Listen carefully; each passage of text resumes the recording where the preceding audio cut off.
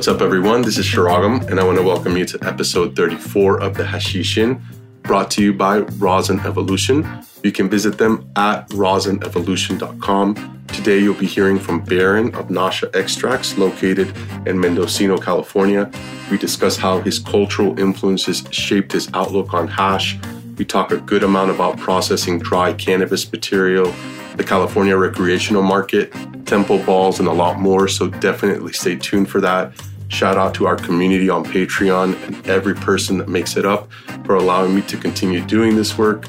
We're so appreciative. We try to bring value back to the community as well via additional interviews only found on Patreon, as well as features like the community chat. So if you ever want to support the podcast or grab a few stickers, visit us at patreon.com/thehashishin. That's thehashishinn. Or use the link in our Instagram bio at thehashishin and link from there. Shout out to another big reason that we're still here, our awesome sponsors, including our main sponsor, Rosin Evolution, the best bags in the game, who again, you can visit at rosinevolution.com or on their Instagram at rosinevolution100. They just released a limited edition version of their 32-gallon wash bags in a 250 micron, inspired by the extra big heads grown by Jay Plant Speaker and washed by Solventless Mind. So if you're washing extra big heads, go grab them before they're gone, as well as everything else that you need to make rosin at rosinevolution.com and use our savings code, the letters THI, the number 710. That's THI 710, saves you 5% on your entire order with Rosin Evolution. Shout out to our homies and sponsors, Powers Plates, the small batch rosin press company. You can visit them at powersplates.com or on Instagram at powersplates. The support has been overwhelming. On behalf of the guys at Powers Plates, thank you all for all your support. They really do put out the highest grade press on the market. They focus on quality over quantity. Like I said, small batch. And if you've been waiting for them to become available again because they've been sold out and a bit backed up due to the worldwide delay on aluminum, I'm excited to say that the drop is coming really soon. So if you're in the market for a rosin press, grab your favorite hash maker's rosin press at powersplates.com and use our exclusive savings code, the letters THI, to save $75 on all their systems. Shout out to our homies 6 Star Society, your solventless apparel company. You can visit them at 6starsociety.com. They just dropped their new space-inspired line, including another set of comfy sweatpants, their Hasha line, or my favorite, the Melt 5 panel hat.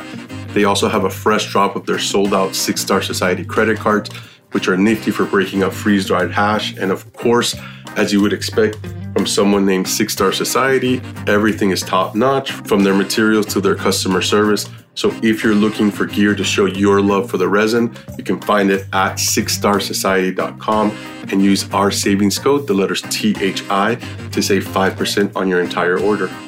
And last but never least, shout out to our homies Pele Polare, your solventless jacketing specialist, who you can visit at pelepolareco.com. They provide you high-grade equipment specifically made for hash makers, ranging from thermal jackets to help you battle condensation during washes to professional-grade steel vessels in a variety of sizes. So if you're a hash maker looking for tools made for you and your craft and making your process more efficient, find everything that you need at pelepolareco.com. That's PELLEPOLARCO.com, and use our savings code, the letters THI, to save 5% with Pele Polare. And the last thing I want to mention is that we're announcing a new live date for Coffee and Donuts with Adam and Friends in Tulsa, Oklahoma on February 11th and 12th. Tickets will go on sale on Monday, December 6th via Eventbrite. Check our Instagram bio for more info. We hope to see you there. Thank you so much for listening, and I hope you enjoy the episode. Today, I'm stoked to be here with Barron of Nasha. You can follow them on Instagram at Nasha Extracts. What's up, Barron? How are you? Good. How are you, Charles? I'm doing good, man. Thank you for coming on and hanging out this week and showing me your lab. Yeah, it's been really fun hanging out, kind of Humboldt vibes all the way through. Yeah, I agree. I told you this interview is kind of a Humboldt vibe. I'm going with the flow. I usually prep a little more for the interviews, but I thought it'd be cool to kind of do a little ad lib. So welcome. Thank you. So let's talk about fresh frozen a little bit, because that is a model that seems to be very popular now, and you've called it unsustainable. So tell us what you mean by that. Yeah, thanks for starting with such a controversial question. Yeah, I think, fresh frozen, making hash from dry material, the farmer pretty much has to dry the material once and then, you can process it at any time. It doesn't need to be stored like in a freezer. It's pretty much set to go and it can last, years almost. Right. With fresh frozen, especially when you're talking about in the Humboldt context or fresh frozen coming out of like a warehouse, you have to keep, obviously, the product frozen the entire way throughout this supply chain. There's a lot of, you basically need a condenser freezing something through the entire life of this hash or rosin. So that has its own kind of environmental and economic impacts. So kind of in a decade of climate change where we're all thinking about carbon input and things, not that, the way we're making hash is completely pure like they were in India, where like there is actually no kind of carbon issues with just rubbing wet plants. We're still using freeze dryers with dry. It's a bit more when it comes to fresh frozen. Yeah, so shout out to Craig of Alpenglow. We were just hanging out with him earlier. That's one of the farms that you work with. And, he's real into like the regenerative models. And he was mentioning that he really likes working with you in part because you don't do the fresh frozen, because as a regenerative farmer, that last step of like having a freezer full of stuff isn't the most regenerative. Yeah, and it's also just very stressful, kind of in a Humboldt context. Like, as a processor, if you're working with 30 different farms and all of their harvests are ready all at once, and you have to coordinate like fresh frozen bucking crews and all these freezer trucks and all these freezer trucks to come in and store all that material, it makes it really difficult and stressful. Humboldt's really used to kind of drying their weed and everyone kind of storing it over the winter in their respective spots. So it's a little less stressful. And that's kind of, it's not that I haven't done fresh frozen in the past. I even went to the extent of doing just fresh. I would have conversations with Frenchie. And Frenchie's like, you should try just fresh. And it was like, I was like cutting plants and storing them in garbage cans on my patio in the winter. And then we would be bucking and washing fresh. And yeah, it's just really stressful. Yeah, it's funny because you said this the other day. Somebody asked you about fresh frozen. You're like, I don't want to bring that kind of stress into my life. Yeah, pretty much. Talk to me about some of the advantages outside of having like less of a carbon footprint of working with dry material. So me personally, I prefer kind of terpenes because I'm used to kind of really hashy tastes. I don't really want that like green kind of flavor or that super fresh monoterpene kind of flavor. I really like deep and maybe even slightly fermented and developed flavors that you kind of get with dry. I also feel like excessive amounts of terpenes are scratchy on the throat.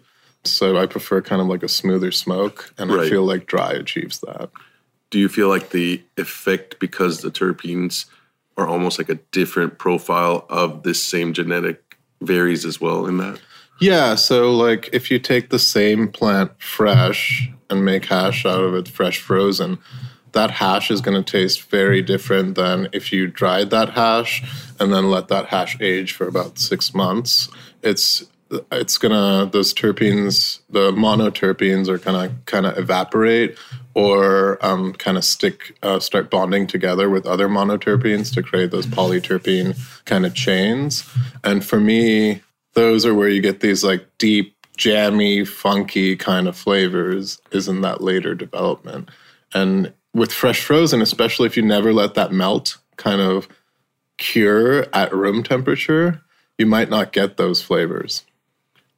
You mentioned being used to somewhat of a hashy flavor. Tell me how or why you got involved in hash. So I'm half Indian, half American. Okay. I spent the first 13 years of my life in LA, where I was born. And then I moved to India for boarding school. And that's kind of where I got introduced to, well, I smoked a little bit of my parents' stash that I would grab from them unknowingly in LA, but I really started to smoke more weed when I was in India.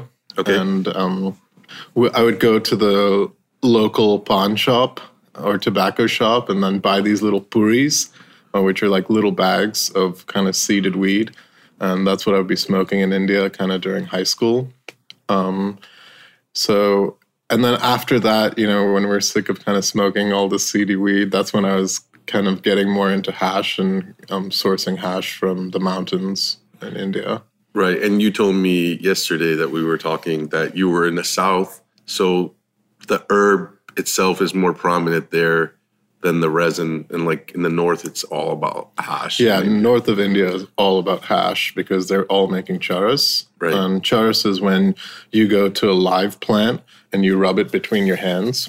It's actually the first form of live resin or live rosin, and that doesn't require a freezer. Talk to me a little bit about charas. So like, what did you learn about it? I know you even got an opportunity to go out there and experience making it for yourself. Yeah. So initially, I kept bouncing back from India to California throughout my life. And at a certain point after living in Humboldt, when I went back to India, I kind of got used to a certain higher standard of cannabis. Right. So when I saw what people were smoking in the cities, I was kind of fed up. And I was like, okay, I'm going to go to the mountains and see what's there. So I'd go to the mountains and kind of source from up there and bring it back down to the city to share with my friends. But that was kind of initially. And then after a while, I kind of didn't like the entire vibe of like smuggling things and kind of like being in the mountains and for business. So my last few trips, I would just spend a few months during harvest season and actually just go rub my own charas. Interesting. And you mentioned you had to kind of okay that, obviously, with some of the locals, and that was in part possible because you were able to speak the language. Yeah, so I speak Hindi, but I don't look like I'm completely Indian.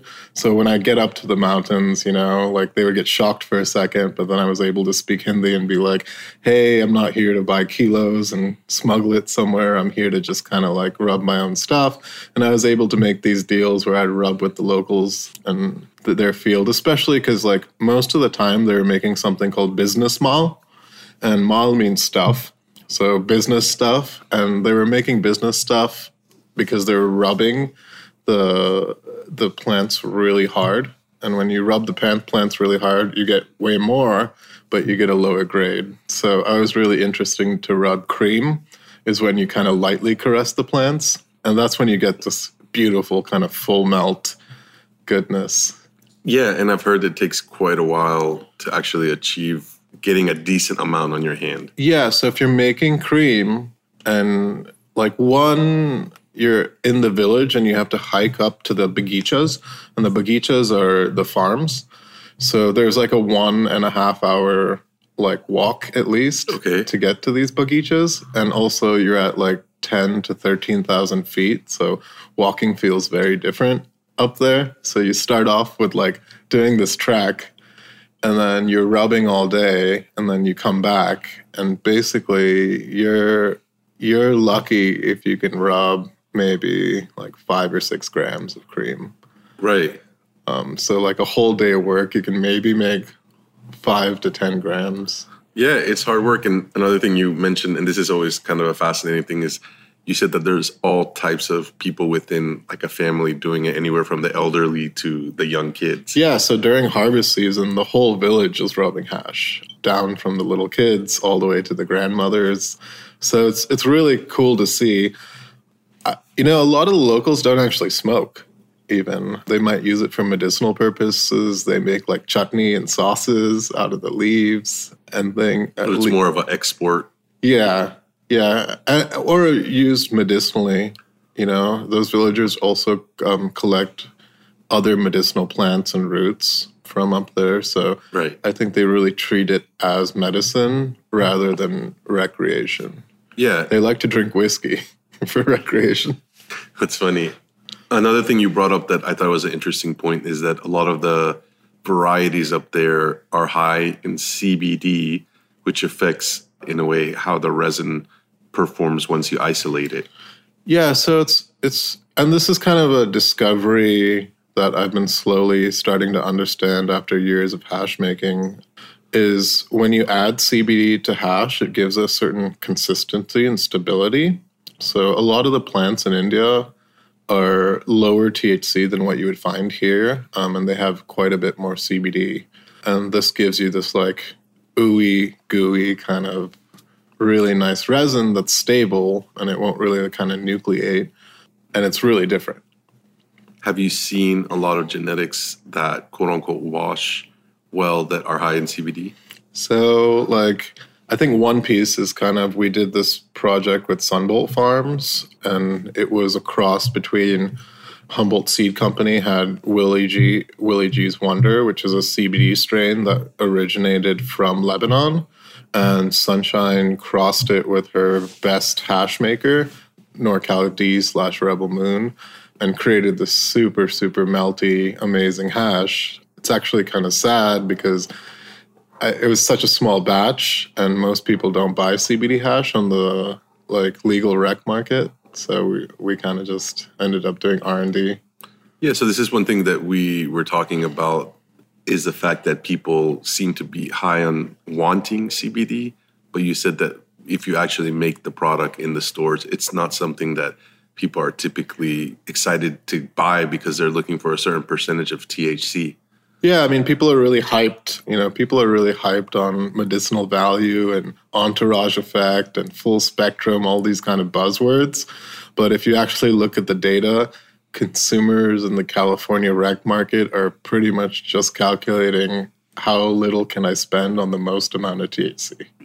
On the majority, there's definitely like people coming in that are a bit more sophisticated and understand flavor. I always like to use the analogy, like when you go to a liquor store, it's not like everybody's buying Everclear because that's the cheapest, highest alcohol. You know, there's people buying craft beer and wine, and it might be way more expensive. So I think we're just at the beginning of the market, and people, you know, it's going to take time for people to understand.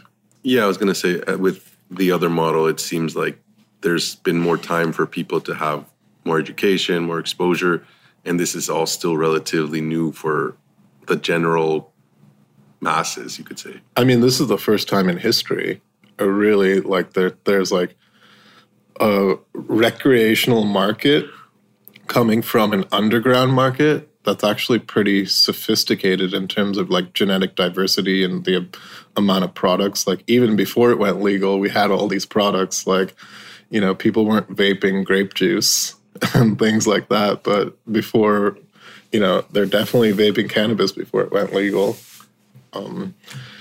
So yeah, it's I think the first time in history we're kind of seeing this.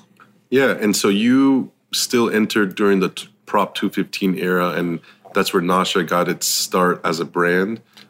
But you were in California before that and kind of got acclimated to hash making. Can you tell us a little bit about that?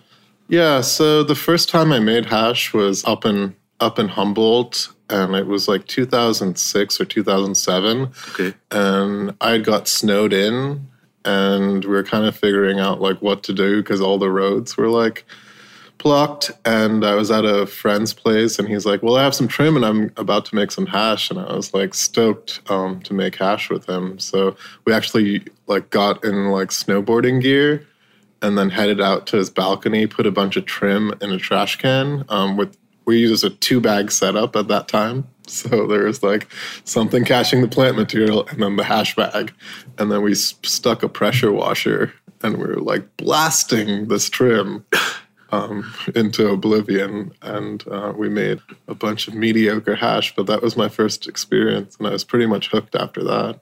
And then after that, though, you got some experience on a farm kind of by yourself that actually had some kind of machine there that you were using? Yeah, so like I think after that point, I kind of got addicted to making hash and kind of seeing, and obviously I loved smoking it. And I got introduced to this one farm up in Humboldt, and he had a bunch of trim. And back in the day, the farmers didn't want to hold the trim because they didn't want to like go over a certain limit and go to jail. So he had an entire basement full of trim, and he had these bubble bags and this French lingerie machine, and it was like to wash like lingerie and delicates. And he's like, yeah, go ahead, make hash. Let's do a 50-50 split. So was that pretty normal at the time? The 50-50, yeah. Yeah, it was just, nice and even. Like, hey, I don't want to deal with this. You deal with this. You put in work. And that's when I was kind of really making hash on my own. But like I would wash for like 15 minutes or 30 minutes because there were so many bags. And then, drain, collect my hash, and then start again. And like right now, we wash for more than 5 hours. So I was definitely leaving a lot of material behind. Yeah, it sounds like you had so much that it was not basically not worth going through. Yeah, I was like, cool. We get like, I remember my friend at the time, she was helping me out, and she's like, do you think we should maybe put the same material in again? And I was like, no, we have too much to do. So that's hilarious. And so how were you washing back then? Were you using ice and everything? Okay. Yeah, so we were buying ice from the gas station, and then washing, running through bags. Like we were in the middle of the forest, so we would just drill a hole into the trash can and then just let the hash water drain out. Like we didn't use any pumps, or it was like pretty primitive. Like I would lift, I think the machine had a pump to get the water out, but like the entire draining system was really laborious. Just Manual, and we didn't have full mesh filters either. So it was like almost really hard to like lift up 20 gallons of water. Yeah. And no technique in terms of like how we were sieving. It was pretty rudimentary, but we made some decent hash at that point. Were you also still using the 2-bag system? No, definitely not. No, I had the 73 bag in there for sure.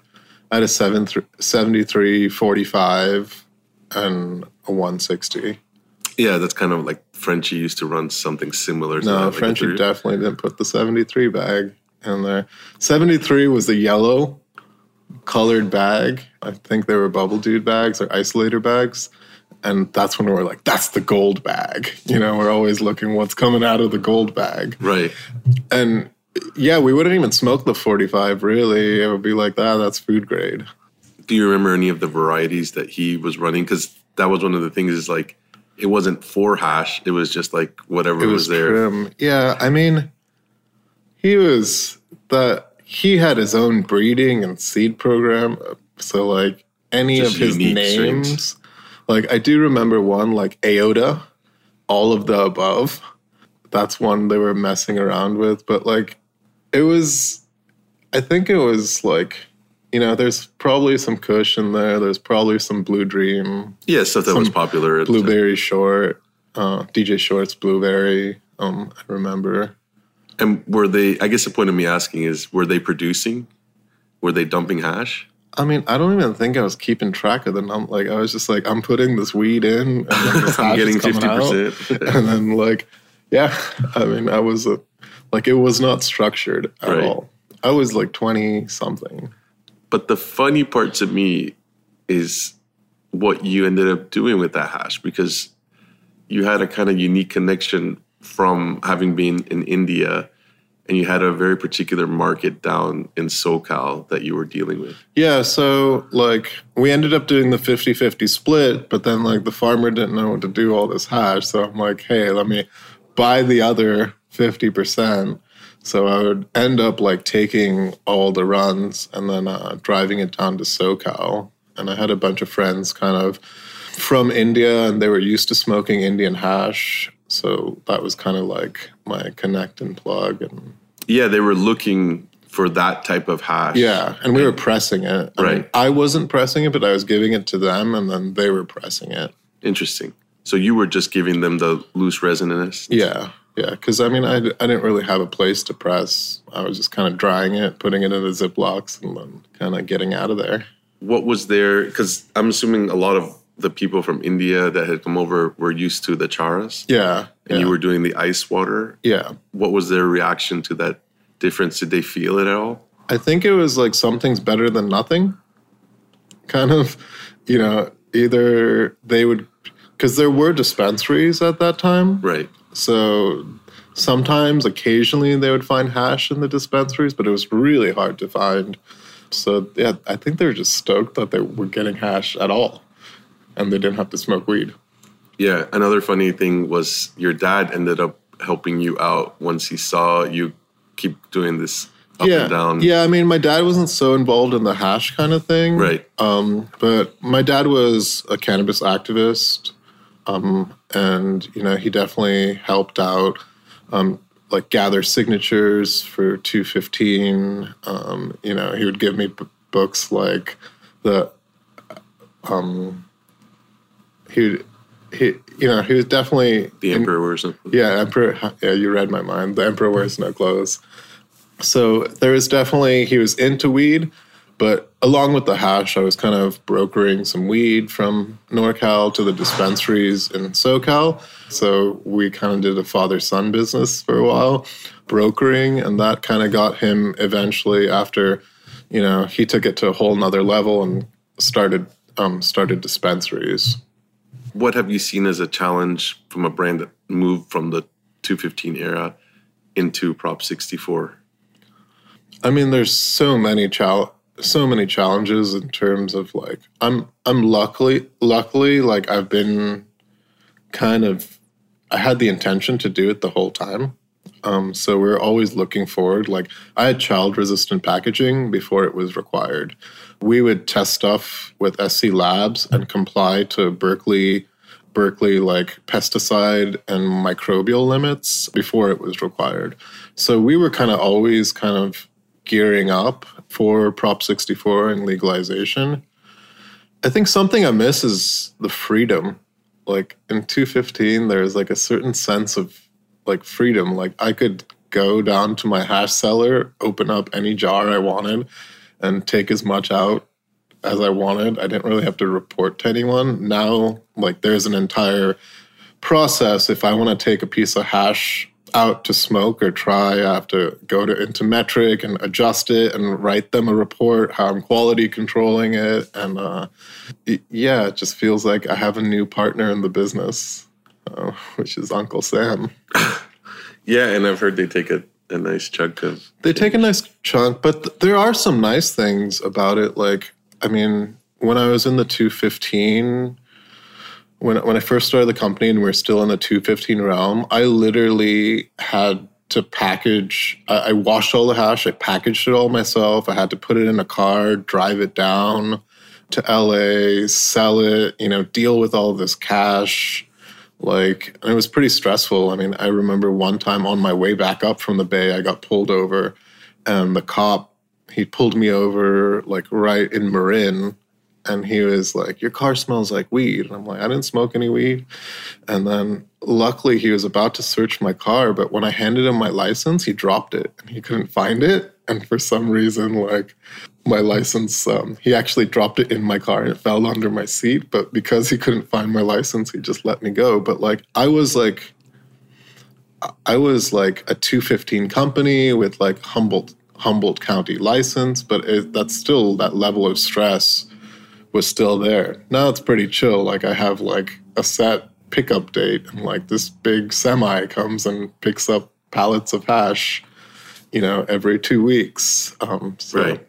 So there's definitely like some convenient parts.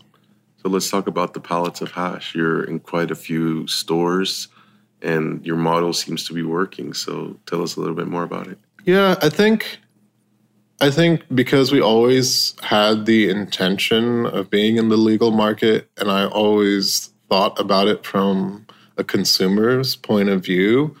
Like, personally, I wish I could do whole plant every single day. But when I would like reverse engineer the numbers, I realized that like it would be really expensive to the end consumer. So we kind of just stuck with like a trim model so we can keep costs down and kind of deliver a lot of value to the consumer. So yeah, I think we're in like 270, 300 stores across California. And we deliver like a high quality product for a price that when I put myself, because I was a chef in my past life, when I was working, for $12 an hour in the Bay Area, like I could never afford a $90 gram. So I'm always kind of producing hash for people that need to kind of smoke on a budget. Yeah, that's fair. And then I've told you, and I've mentioned this all the time, I just feel like there's so many different markets and different needs. And I think this is a creative solution to provide people some quality hash at a reasonable price where, like you said, not everybody can afford $100 grams of hash all the time.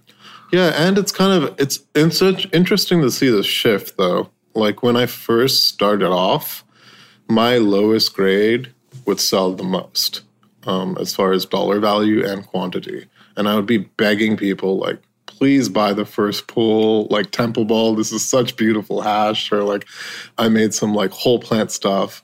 And I would have to beg people. And when I created this kind of grading system with colors on our boxes. So we have boxes that are green color on a green box and an orange box and a red box and a blue box.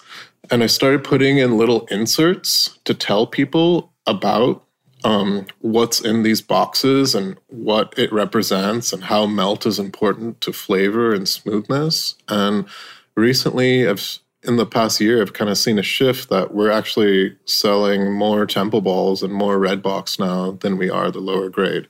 So I can already see like the consumer getting like more sophisticated and people kind of just need education. Did that come like as an added cost to your business, is adding this information to them? The funny part about it, so I print all on craft boxes.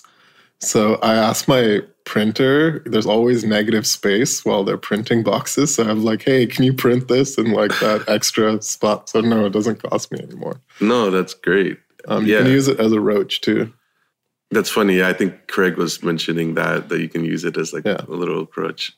No, but that's cool. So yeah, the other thing I found interesting is that, so you talked about the colors and the grades. And your green grade, if I remember correctly, is kind of like the lower grade. Yeah. And that's what you sell as loose resin, or like what you would see as typically high grade on the, higher scale kind of, or more higher priced hashes. Yeah, so we have two consistencies. We have a Temple Ball, which is like a hand-pressed 1 gram, hand-rolled. Well, it's not hand-pressed. It's pressed with the machine, but hand-rolled. And our Temple Ball is always like a certain quality of melt. And our lower grades are powder. So traditionally, or in like the high-end hash world, you would want to press all the stuff that's kind of melting but has some imperfections into rosin. Right. And then you would keep like the best hash in powder form. But what we found is like if I put really high-quality powder in the jar, it's going to grease out. And when you're in this many stores, kind of chasing the distributor and the retailers to keep everything cold all the time is something I just don't want to do. So when we have a really good resin, we press it so it's easy for the consumer. What do the numbers tell you about what people like between the loose resin and the Temple Balls? Right now we're outselling, like we're selling more Temple Balls than we are powder. So like you said, you've been seeing a shift. Yeah, there's definitely a shift. Weird enough, like also Frenchie's passing. I think Frenchie's passing. He brought so much attention to hash making and kind of like replicating traditional hash, but using ice water. He brought so much attention to that while he was living. But after he passed away, I feel like there was like a lot of buzz as well. So I think a lot of more people are like, oh yeah, Temple Balls, which is like interesting how it is. When artists pass away or great minds pass away, Sometimes what their life's work becomes more popular after they pass. That is interesting. So just to clarify, your blue boxes are the high grade. Yeah. So our blue boxes are guaranteed to melt and puddle down and leave very little char. We actually put on those inserts that you should not dab these, but if you do, they will leave some char. Interesting. Because I just didn't want people calling me say, this is dabbable, but then you chaz my banger, bro. So would you say it's more meant to be a complementary hash to for example, some flour or something like that? I feel like our blue grade hash is for spliff smokers that want the highest grade of hash. Okay. I think that's why people are smoking the blue grade. And that's your preferred method of smoking as well? Spliffs? Yes. Unfortunately, yeah. That's kind of growing up in India and that kind of European influence in India. Everyone kind of smokes spliffs or chillums with tobacco in them. So I kind of just got used to smoking spliffs. It's really hard for me to smoke weed. It's a lot of plant material, but for some reason I can smoke tobacco and hash. It also, tobacco and hash gives you a certain kind of high. The tobacco opens up your capillaries, and then you get this high THC cannabinoid content. So it creates this feeling, and once you kind of like it, that's kind of what I do. But my hope is that I smoke more rosin and stop smoking cigarettes and spliffs in the future. Yeah. Do you see that more just as a health thing? Yeah, I can feel it in my lungs. Definitely the constant tobacco use. And then as a company, I'm curious, moving forward, do you see the general public moving away from smoking more? Yeah, I definitely see that. I think, as the hardware becomes a bit more sophisticated, right now, I don't think the vape hardware is super great for rosin. It's starting to become as more companies get into it. But I think in the next 5 to 10 years, the vape hardware will start to get really customized to smoke rosin. And I think that will bring a whole other kind of solventless revolution to where people have the option of smoking live resin with added terps that have 14% terps in them that are, tickling their throat, or smoking this kind of really pure rosin, or they can just smoke hot dog water distillate. It'll be interesting to see how that all shifts and how everybody kind of adjusts to that. But I think this is a good time for a smoke break, Tom. Cool. Yeah. Cool. Shout out to our main sponsors, Rosin Evolution, the best bags in the game. You can visit them at rosinevolution.com or on Instagram at rosinevolution100. One of the things I really love about working with Rosin Evolution is their sense of innovation. They already provide you high-grade, reliable nylon bags to wash your hash and to squish your rosin. But like I mentioned in the intro, they just released a limited edition version of their 32-gallon wash bags in a 250 micron, inspired by the extra big heads grown by Jay Plant Speaker and processed by Solventless Mine. So although Rosin Evolution is really good at what they already do, they're not afraid to innovate reactively to producers' needs, which I find really cool and useful. So if you need anything to make rosin, including rosin bags, wash bags, or parchment, along with top-notch customer service, visit Rosin Evolution at rosinevolution.com and use our savings code, the letters THI, the number 710. That's THI 710. Altogether saves you 5% on your entire Rosin Evolution order. Thank you for listening, and I hope you enjoy the rest of the episode. So tell me why Humboldt? Because you were ironically telling me that you didn't want to be in the mountains strictly for doing business in India, but you're in the mountains doing business in California. Yeah. I mean, I think at a certain point, I tried to do a lot of different things in my life, worked with my family's real estate company in India, and I tried being a chef and working in a bunch of restaurants, and invariably, I always kept doing hash things and weed things on the side. So at a certain point, I kind of just stopped fighting it. And I'm like, all right, this is my thing. And yeah, I was working in kitchens in San Francisco, and I was working for like $12 or $13 an hour, like actually losing money, working like 60 hours a week. And eventually I was just like, hey, I'm not going to do this anymore. And my sister and brother-in-law were opening up a dispensary in SoCal. So I was like, hey, I'm going to go help them open the dispensary.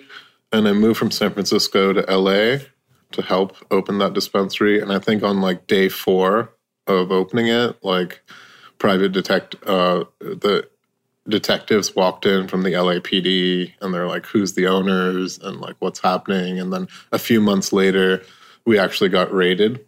And that's when I'm like, look, I don't want to go away from weed again. I really want to keep working in cannabis, but I want to go to a place that I'm not going to be persecuted. And that's when I made the decision to move up in 2016 to Humboldt and start a hash company. And how did you start building relationships with farmers? Did you already have relationships with them? So I knew like 1 or 2 farmers. So yeah, I just started working with those 1 or 2 farmers. Humboldt's like a really kind of community driven place and a pretty small place. So, you know, if you work with 1 or 2 farmers and like you pay on time and you're a nice person to work with, then like they'll be like, oh, well, I don't have any material left, but my neighbor does, and then my neighbor does. So kind of going like that. And then there's some like, I remember there was the Golden Tarp Awards, which was down in Garberville. And I would kind of go to these like cannabis award kind of festivals or farmers markets and meet a bunch of farmers. That's where I actually met Sunshine from Sunbolt Farms. And she had the idea, and she wanted to she grew one of the most natural ways, very similar to how somebody would grow in India, is where you just till a piece of land. You might till in like a little bit of nutrients, but not like a whole lot. You till in cover crop, and they were actually dry farming in that region. So there's certain spots in Humboldt and other places around the world where you can actually grow cannabis without water. And I started washing her stuff, and it was just the most incredible stuff. So I really got excited about working with farmers that are dry farming. And not to exclude, you can only dry farm in certain regions. So you have these mountain farmers like Craig that it might not be viable to dry farm at Craig's farm, but he uses hugelkultur and principles of biodynamics and really working with the microbes and not really adding like a bunch of salt nutrients and bagged fertilizer. They're pretty much building the soil on the farm and from things that they found around them. And what I've noticed is farms that are working like that or working like Sunshine and dry farming produce the best resin. So that was going to lead me into my next question, is what type of things are you looking for in a cannabis cultivator as a hash processor? Well, there's the first step is making sure the cultivator understands that like hash is not like a byproduct. Because in Humboldt, it was always like, we're growing flower, and then, oh yeah, there's this trim that comes out and you can make some hash from it. So working with farmers that have the paradigm shift, that understand that they're farming for resin and not just like biomass. So then they actually start to care about like when they're harvesting it, and should we drive a bunch of ATVs around the farm and like get them completely dusted up. So that paradigm shift's important. The other thing is like I prefer to work with farms that are growing in native soil and not feeding their plants a bunch of salts, because I really want kind of the purest kind of expression of the plant. But also I want to make sure that the farms are practicing regenerative agriculture and not buying all this bagged soil and then discarding the soil and then buying all these chemical fertilizers. It's really weird. The state's not testing like whether there's chemicals or sulfur in any of the product. They're testing for these particular like pesticides, but all these other kind of regenerative components, they're not really testing for. Neither is the USDA like really saying that cannabis farms can be organic. So there is no certification from the government in terms of how clean and sustainable the cannabis farm is.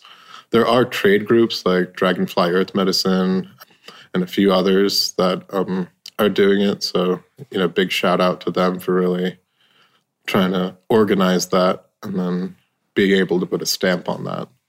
Yeah, and you told me a kind of funny story about maybe Hall of Flowers or something recently when someone came seeking to, talk to you about maybe working together. They were a cultivator and they were bragging about things that you don't particularly care for. Oh, yeah. They're like, hey, I got this 50,000 square foot warehouse we just built out, super high end, dosatrons, and we're feeding with salts and getting great yields. And I'm like, I really don't want to work with you. I do. I still like wash a little bit of indoor. Maybe it's like 10% of what we wash per year, just to keep seeing if there's any outliers, because I'm generally interested. I haven't got the experience of like washing something that's been cultivated inside no-till living soil. Kind of like what 710 was talking about in your interview with them, or I think like a few other farms and definitely some homegrown hash makers are doing some soil stuff that's really cool. I just haven't had the opportunity to do so.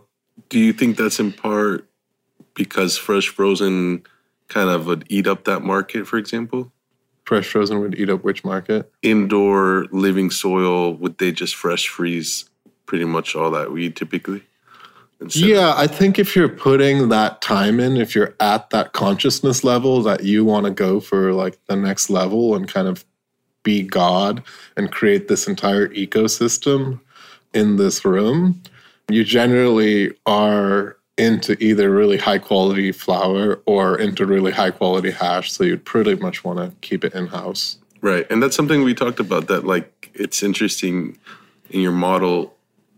It's more like India in the sense of you're doing it more like in a traditional way, minus obviously the water process.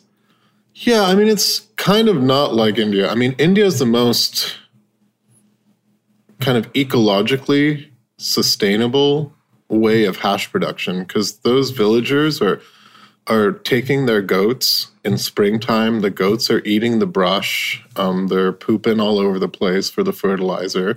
And there's been seeds from previous years, or they're spreading more seeds and kind of just letting it grow. And then when they come back during harvest, they're only taking the resin out and putting the rest of the biomass back into the soil.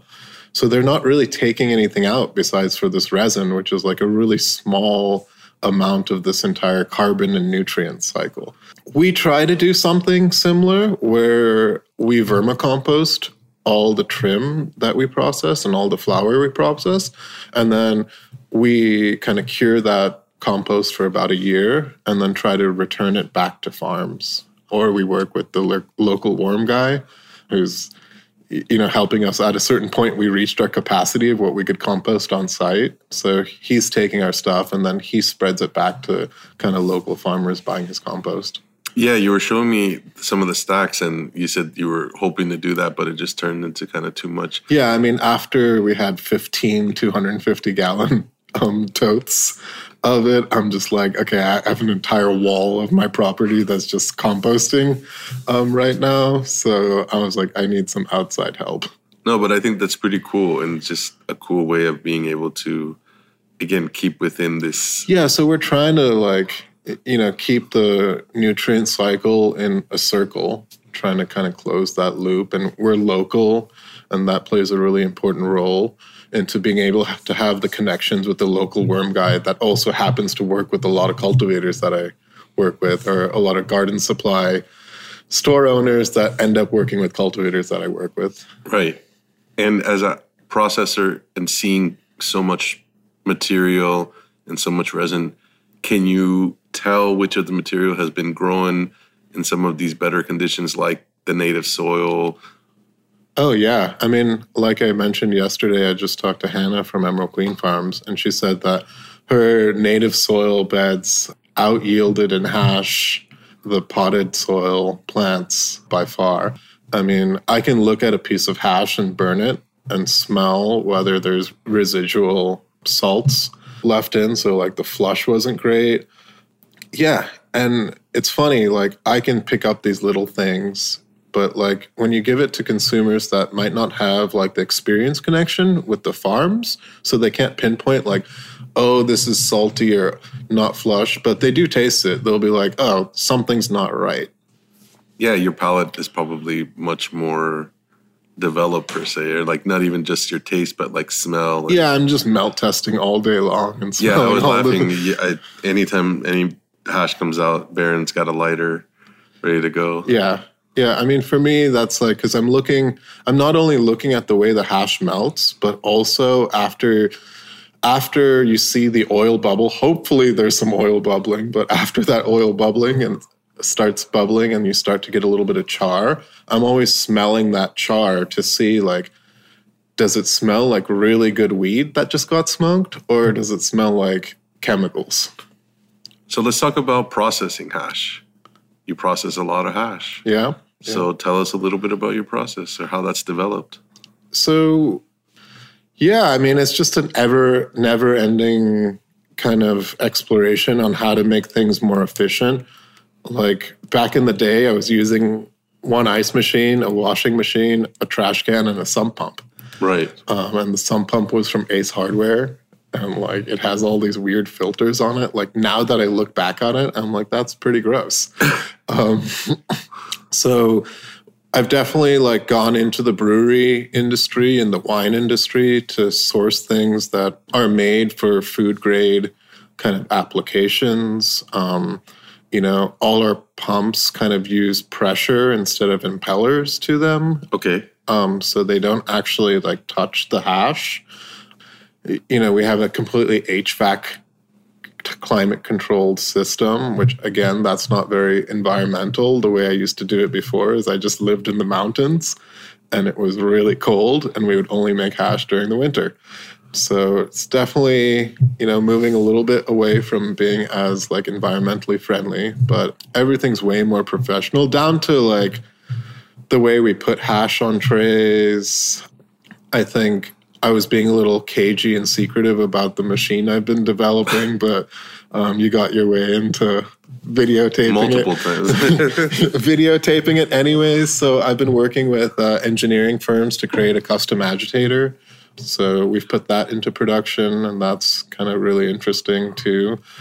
Part of that, which is what I'm looking really forward to it, is we created a shaft that has an adapter hub on it, and that adapter hub allows you to attach a variety of different impellers. So for the next, I'm looking forward to this next R&D phase when we get to use all these different types of impellers and really optimize which impeller is best for hash making. Yeah, that's cool. I'll be curious to see. But your system is a bottom down agitation versus from the top up. Yeah, bottom mounted agitator. What have you found through your R&Ding of this machine, like in regards to yields and stuff? Did they hold up to how you were washing before? Yeah, definitely.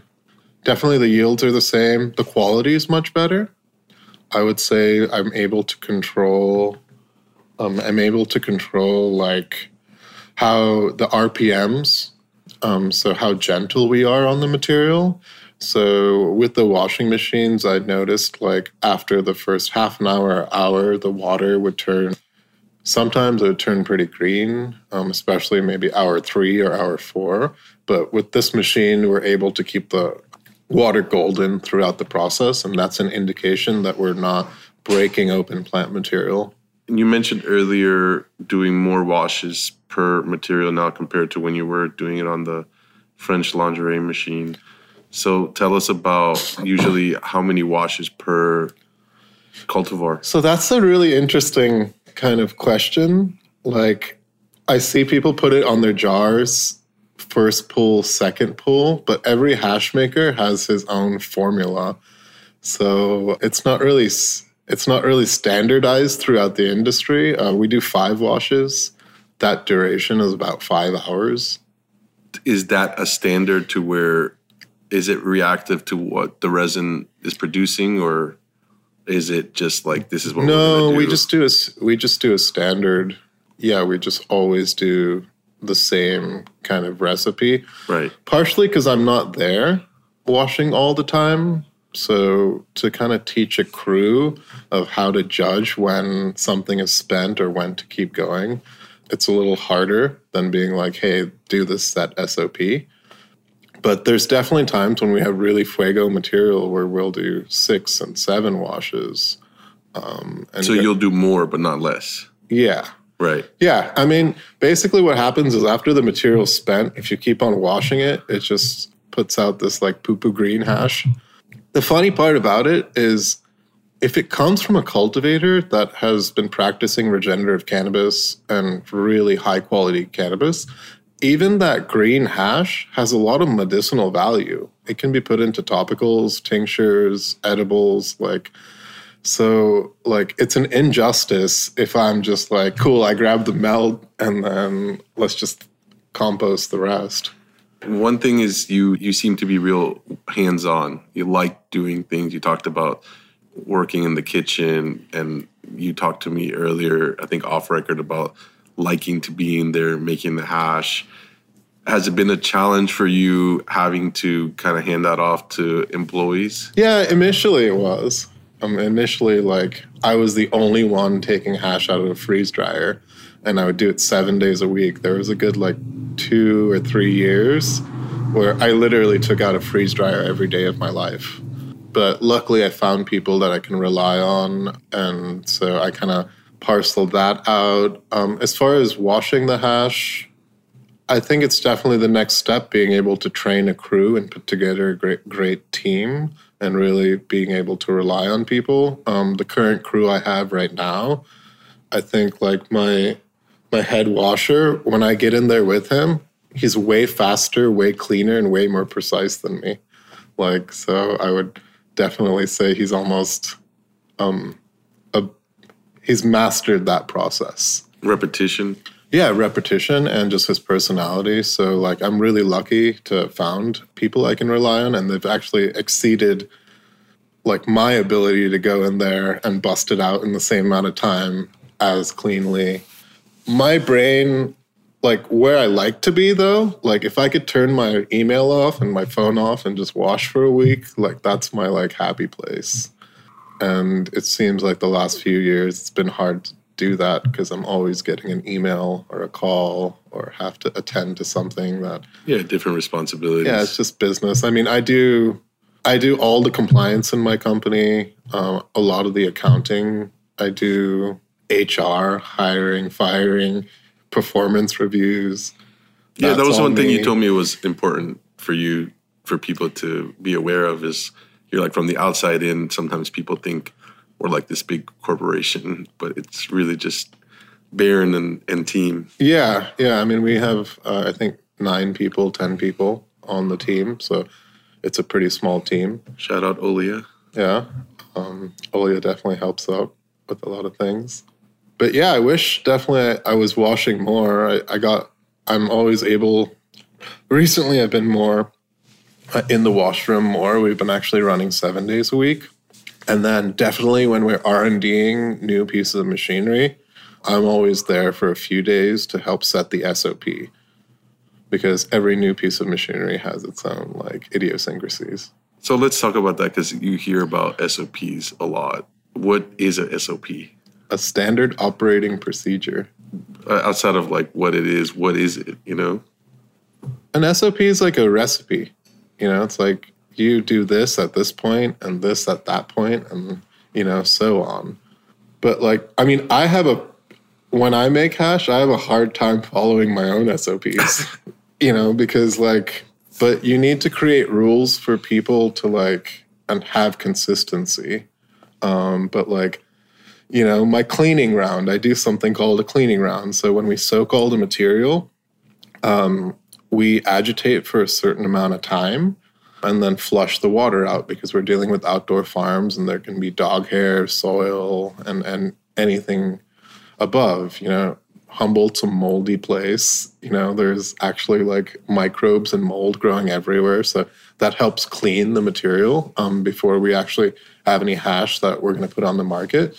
So like my team knows the SOP for cleaning indoor is a certain amount of agitation, and the SOP for cleaning greenhouse is an agitation, and outdoor. But when I do it, like I don't follow those rules. I look at the color of the water, and then I'm like, all right. More by feel? Yeah, I do a lot of things by feeling. So how much are you washing a day typically? We wash around 30 to 50 pounds per day. And this is, again, dry material? Yeah. So tell us a little bit about, because I don't talk to a lot of people who do a lot of dry material. What is the proper way to rehydrate this material, in your opinion? So again, it depends. My SOP is half an hour. For soaking, but if we have really dense nugs, I might soak for longer. If we have really dry material, I might soak for longer. If we have really moist material, I might soak for a little bit less. Okay, and how does that vary? It just varies from how the farmer has dried this material? Yeah. So when we're intaking dry material in July and it's 100 degrees at the farm and the farmer has stored like something in a barn and that material has 100 degrees, it's going to be pretty crispy. I like to intake all my material right after harvest so I can keep it temperature controlled in the facility. But I mean, there's a limited amount of space that I can have for intaking. Right. And once you collect that material, what kind of process is it going through after the wash? So we freeze dry. I'm assuming you mean the drying process? No, I meant more like the filtering process. You can obviously give away as much or less. I mean, that's a little proprietary, but it goes through a bunch of bags with a bunch of pumps. I think that's something I'm most proud of is how we drain, because we have a symphony of VFDs, variable frequency drives, and different pump pressures. And it's like playing a little orchestra of moving water around. Yeah, you have an interesting system. I got the opportunity to see multiple systems here from multiple processors, and it is interesting to see how everybody is kind of doing the same thing in a little bit of a different way. But pumps definitely seem to play a factor into all these setups. Yeah, pumps are really important, and to all the hash makers out there, definitely try to look into the CAD documents and the engineering behind your pumps and really see how those pumps are working, because some pumps are pretty hard on the material, especially if there's hash in there. Yeah, but it definitely seems to be a way to scale up. Oh, yeah. I mean, or you just get really buff lifting trash cans.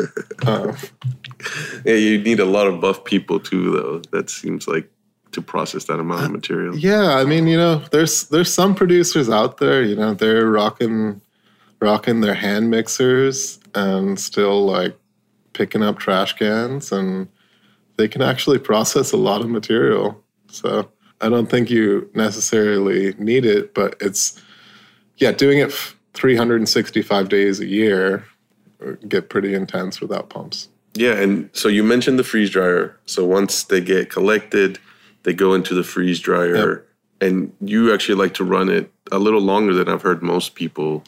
Yeah, so I mean, it's also a quantity thing. So in each of our freeze dryers, we might have anywhere from 800 to 1,200 grams, and we're filling up multiple freeze dryers per day. So when your hash is thick, or like you filled up a lot of that tray, you're going to need to freeze dry for longer.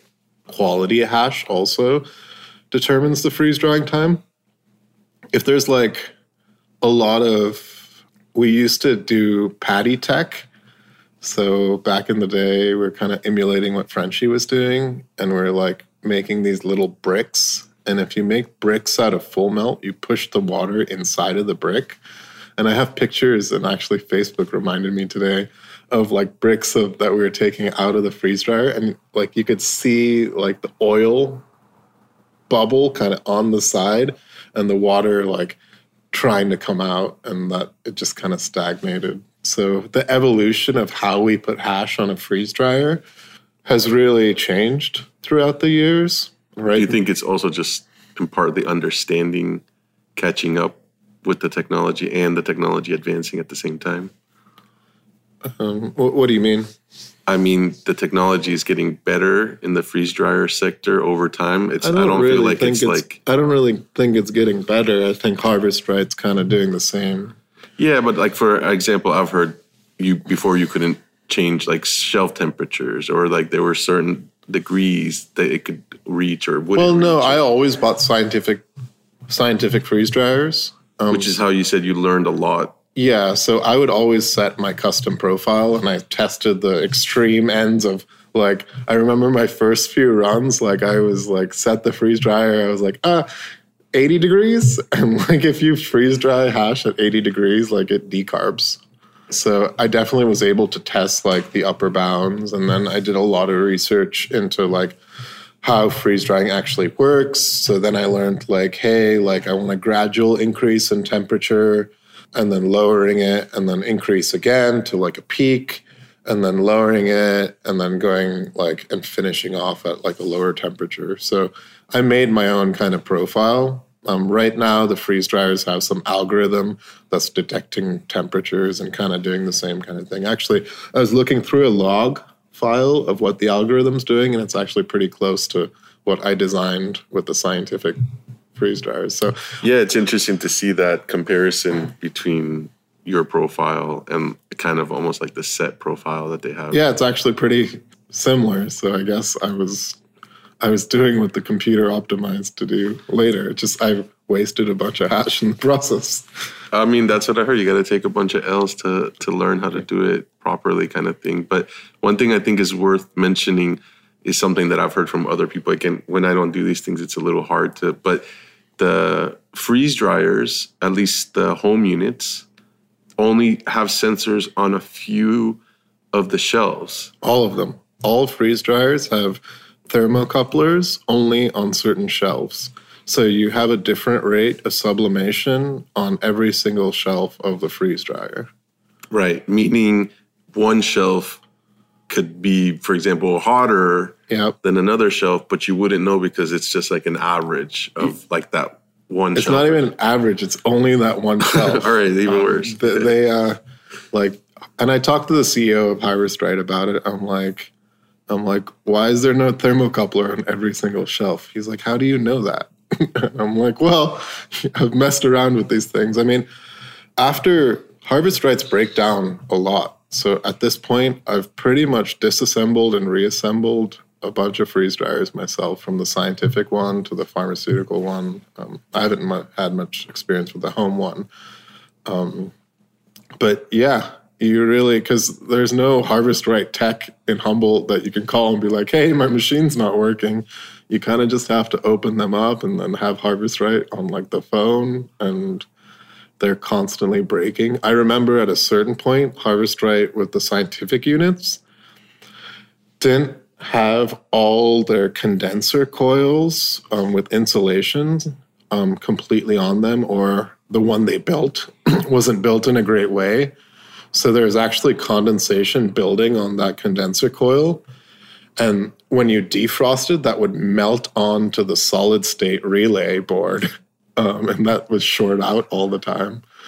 So I had to like modify and put plates underneath to catch the water, like, you know, if you have a leaky roof or something. Fun stuff. Yeah, interesting stuff, you know, stuff that like you only figure out by doing. Yeah. So does all the hash make the cut? Definitely not. I would say there's so many disappointing runs. Either there's not enough melt, or I find some sulfur residual, or when I burn the hash, I'm getting like the flush wasn't great, so I'm smelling like salt. It's like too chemi. The strain's not right. Some strains are just not hash strains. Right. People, I don't think most people always remember, but cannabis is also something you make clothes and rope out of. So when you're playing around with genetics, if certain genetics are expressing those rope attributes, not really the best hash making strains. The other thing is, like, a lot of cannabis is grown in tropical regions. And when you're trying to like grow tropical genetics in Humboldt, they might not really go to their full expression or full potential. So it'll be really interesting to see as like Mexico comes online and Jamaica and other countries around the world. Maybe strains that we thought like, oh, this is not a hash strain. It never dumps. It never works. Maybe that's just like a Humboldt, California thing, and it actually will do really well somewhere else. Yeah, that's an interesting thought. I'm not sure. What would you say is a percentage of hash that you put out from what you've made under the Nasha brand? And really it depends on the month. Sometimes like we have like when I'm working with the All-Star Farm, if it's like Alpenglow month, like we're putting out all of it. If it's like, if we're kind of in the summertime and I'm exhausted a lot of the full term and we're kind of relying more on indoor or like forever flowering greenhouses that are putting out product all year long, I might reject 80% of what we made in a month. And what happens to that 80%? It'll just go to other companies that are maybe using it for like topicals or pre-rolls or edibles. Have you seen that sector grow as well, where like these other companies are using solventless products? Huge, yeah. There's like tidal wave of solventless products coming up. I think the high is just better. Like you eat a distillate edible and sometimes I get paranoid and this kind of racy kind of thing because there's no other cannabinoids to occupy those spots in your endocannabinoid system. So you're only getting THCA. And like, I'm not the biggest fan of only THCA. So when you have like rosin edible, yes, but when you have a true like ice water hash edible, it gives you this like warm blanket cloud floaty feeling, which you're still kind of like psychedelic, but you're still kind of like chilled out. I think that's the best feeling. So I think people are starting to realize that. The funny part about it is the best-selling edible company in California, which is Kiva, pretty much exclusively used cold water hash in their edibles till they launched their kind of new Lost Farm live resin gummies. But all their chocolate bars and their Terras all have cold water hash in them. Yeah, funny. My friend and I, shout out Luke, we used to really like Kiva. Yeah, like I haven't had it in a while, but and people don't even know that that's hash in there, and they kind of shy away from it a little bit because, like, I think their consumer is people who are kind of curious, so they don't want to be like, this has like crazy hashish in it, because it might scare some people away. Right. But I think like the consumers have spoken, and a lot of people are catching on. Yeah, no, that's cool. Like I say, I think the more solventless can be used, the better. And it has to, because as a hash maker, you're only going to get, like, if you actually wash that material to its full potential, only like, 40 to 60% of it is going to be melt. The rest isn't. So if people aren't going to smoke that other 40%, you have to do something with it. You might as well get a lot of people high with edibles on it. Yeah, and it also, I feel like, gives you a good opportunity to wash a variety of material. It's almost like a little R&D for your brand as well, to be able to look through material. And if it doesn't make the cut, then you also have another outlet for it as well. Yeah, it's imperative for the survival. It costs us so much per day. Just the production day costs so much money. So there's no way I can just like compost all that hash. So I need to find some place to put it. Right. Well, cool. You down for a second smoke break? Yeah, let's do it. All right. I want to take a moment to thank every person that makes up our community on Patreon for allowing us to keep producing episodes including episode 34 with Barron of Nasha Extracts, and to give an extra shout out to some of our top contributors, including at Sandman_Hashstar, Reed, the homie from Hiker Trash Cannabis in Maine, Mario in Illinois, Nick, the intern, the Hash Hive, Hash and Hetties in SoCal, Kevin of Lifted and Dina, the good homies from Mission Hill Melts, MTS Farms, the crew at Heritage Hash Co. Mendocino, Meltwaukee Jeff, the boys on the Big Island Pressing Faux Show, my dude, the Real Cannabis Chris, our friend Jen Doe 420, the homie Big C, David at Rosin Evolution, Jonah and Ryan in Illinois, and Gastown Fire and their Green Cedar Retreat in Tofino. Thank you all so much. Now back to the episode. So let's talk about hash. Do you feel like what you're making is a different product than, for example, what the fresh frozen market is shooting for? Yeah, I think it's definitely a different product. I think ways of consuming it, because most of the hash I make, people wouldn't be dabbing. So they're either smoking it in a spliff or in a bowl topper or like something like a health stone or a 3-hole. So the way of actually smoking is completely different. So that means that will like attract a different type of clientele. I think the high is different. And I think the actual smoking, like the mouthfeel is completely different. I think the majority of the world smokes more hash than they do cannabis. So it's funny that like I'm this little niche outlier in California, but if we had a global open free market, like I would probably be, making a lot more hash and being appealing to a lot more people. Yeah, it is interesting, man. And I've told you that you do seem to be kind of a little bit of an outlier here, but within the world scene, it probably would be pretty regular kind of thing. Yeah. I mean, that would kind of be the first thing people would be smoking if they're buying, if I could ship to Spain or Brazil or India or the Middle East.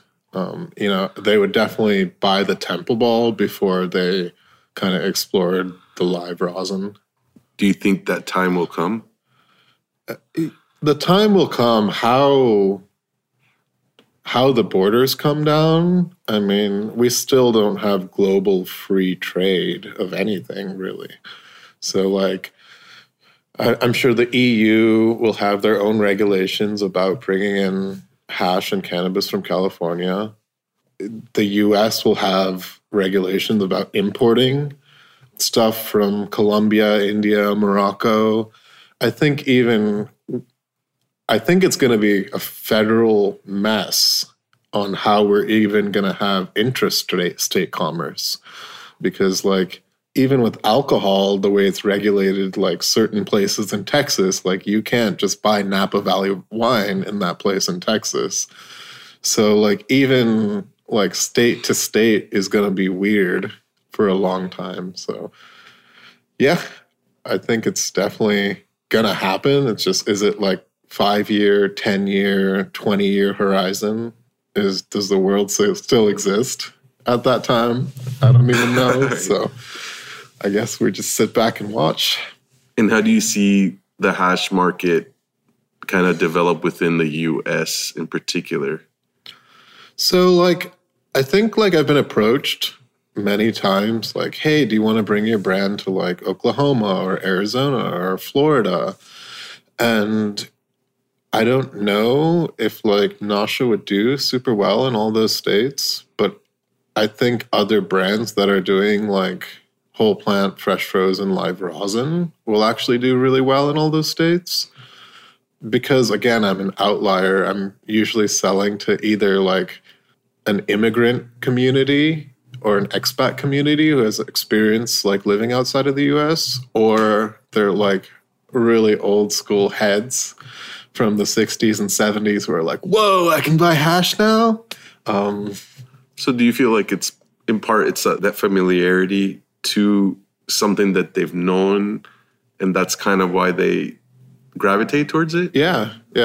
I think that's why we made it, is because we're trying to create something that we would smoke at home. So it's like comfort kind of feeling of smoking something that you would, but it's very different again, like, being strain specific and having all this high THC is very different from the hash that's being made in Nepal or India or Morocco. Right. And Morocco probably a little less because Morocco has huge European genetic influence. So, and they've been like providing Europe for so long, but definitely India and Nepal. Yeah, their scenes are not quite as touched as Morocco, for example. Yeah. Let's talk about Nepalese temple balls because this is something you get flack about on Instagram. Yeah, some people have said that I'm appropriating Indian culture, which like I find really funny because I think they think I'm like some hipster dude or some corporate cannabis company that was like, hey, let's appropriate this and try to sell it to these stoners. And like, it's so far from the truth because like, this is just a manifestation of who I am. I'm half Indian, I'm half American. I'm making Indian style hash in like an industrialized scientific American way. So like, they're telling me like that like I'm appropriating, but I mean, this is just me and me expressing who I am. So I find that kind of comical. Yeah, I mean, our hash is not charas. Like we at no place say it is charas on our boxes. We do call them temple balls.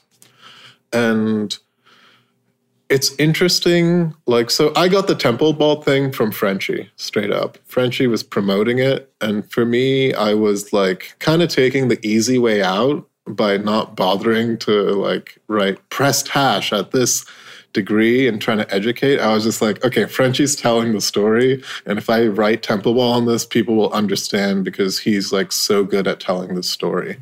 So that's why, we have temple balls being written on all our boxes. The funny part about it is like, if you go to India in the mountains and tell somebody I want a temple ball, they'll look at you like, what are you talking about? So like, they have no idea. When it comes to like the royal Nepalese temple ball, where kind of Frenchie's story came from, I still feel like the local Nepali people were not like making hash and being like, oh, we're making temple balls. I think like Westerners came and saw these villagers like rolling balls of hash in their hands. And then maybe sadhus were smoking it outside of the temple. And they're like, oh, temple ball. So, it brings a funny question, like, did Westerners come to Nepal and try to, like, create their own appropriation around temple balls? Right. And then am I appropriating the Westerners that appropriated the Nepalese people? So, I don't really know. I'm doing my thing. Yeah, no, it's interesting, man. I agree. There's definitely some interesting things to wonder about within that. But since we're on temple balls, we talked a little bit about your process. Talk to us about how the resin becomes a temple ball. So we get dry powdery hash from the freeze dryers. And before I used to age in mason jars. So there's this whole cool aging process that was happening. So we would fill like a mason jar up with like 100 to 140 grams and it would be like completely full. Okay. And then after like 3 or 4 months, and we didn't have temperature control like hash storage. It was just like this like cellar in a cinder block building. So it's kind of cool, but kind of not in the summer. And we'd watch this hash go from like an entire mason jar to like this small little puck.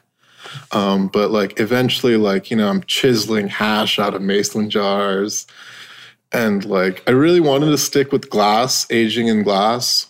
But then we were finding with really high quality, it was pucking up. So then we started wrapping in the turkey bag material that we press in. And then I'm like, all right, we're putting this stuff in plastic anyways. I might as well just like find a different way. Also, it was making me really nervous to have like millions of dollars of hash in glass because we're in earthquake zone. So I was just like, if there's an earthquake, all my hash is going to be filled with glass and on the floor. So we kind of moved out of that phase. But back to kind of what the process of making a temple ball is. So we get stuff out of the freeze dryer, and then we put it in between this high-grade plastic, which is chemical-free, rated for a high temperature, and we apply heat and pressure to the hash.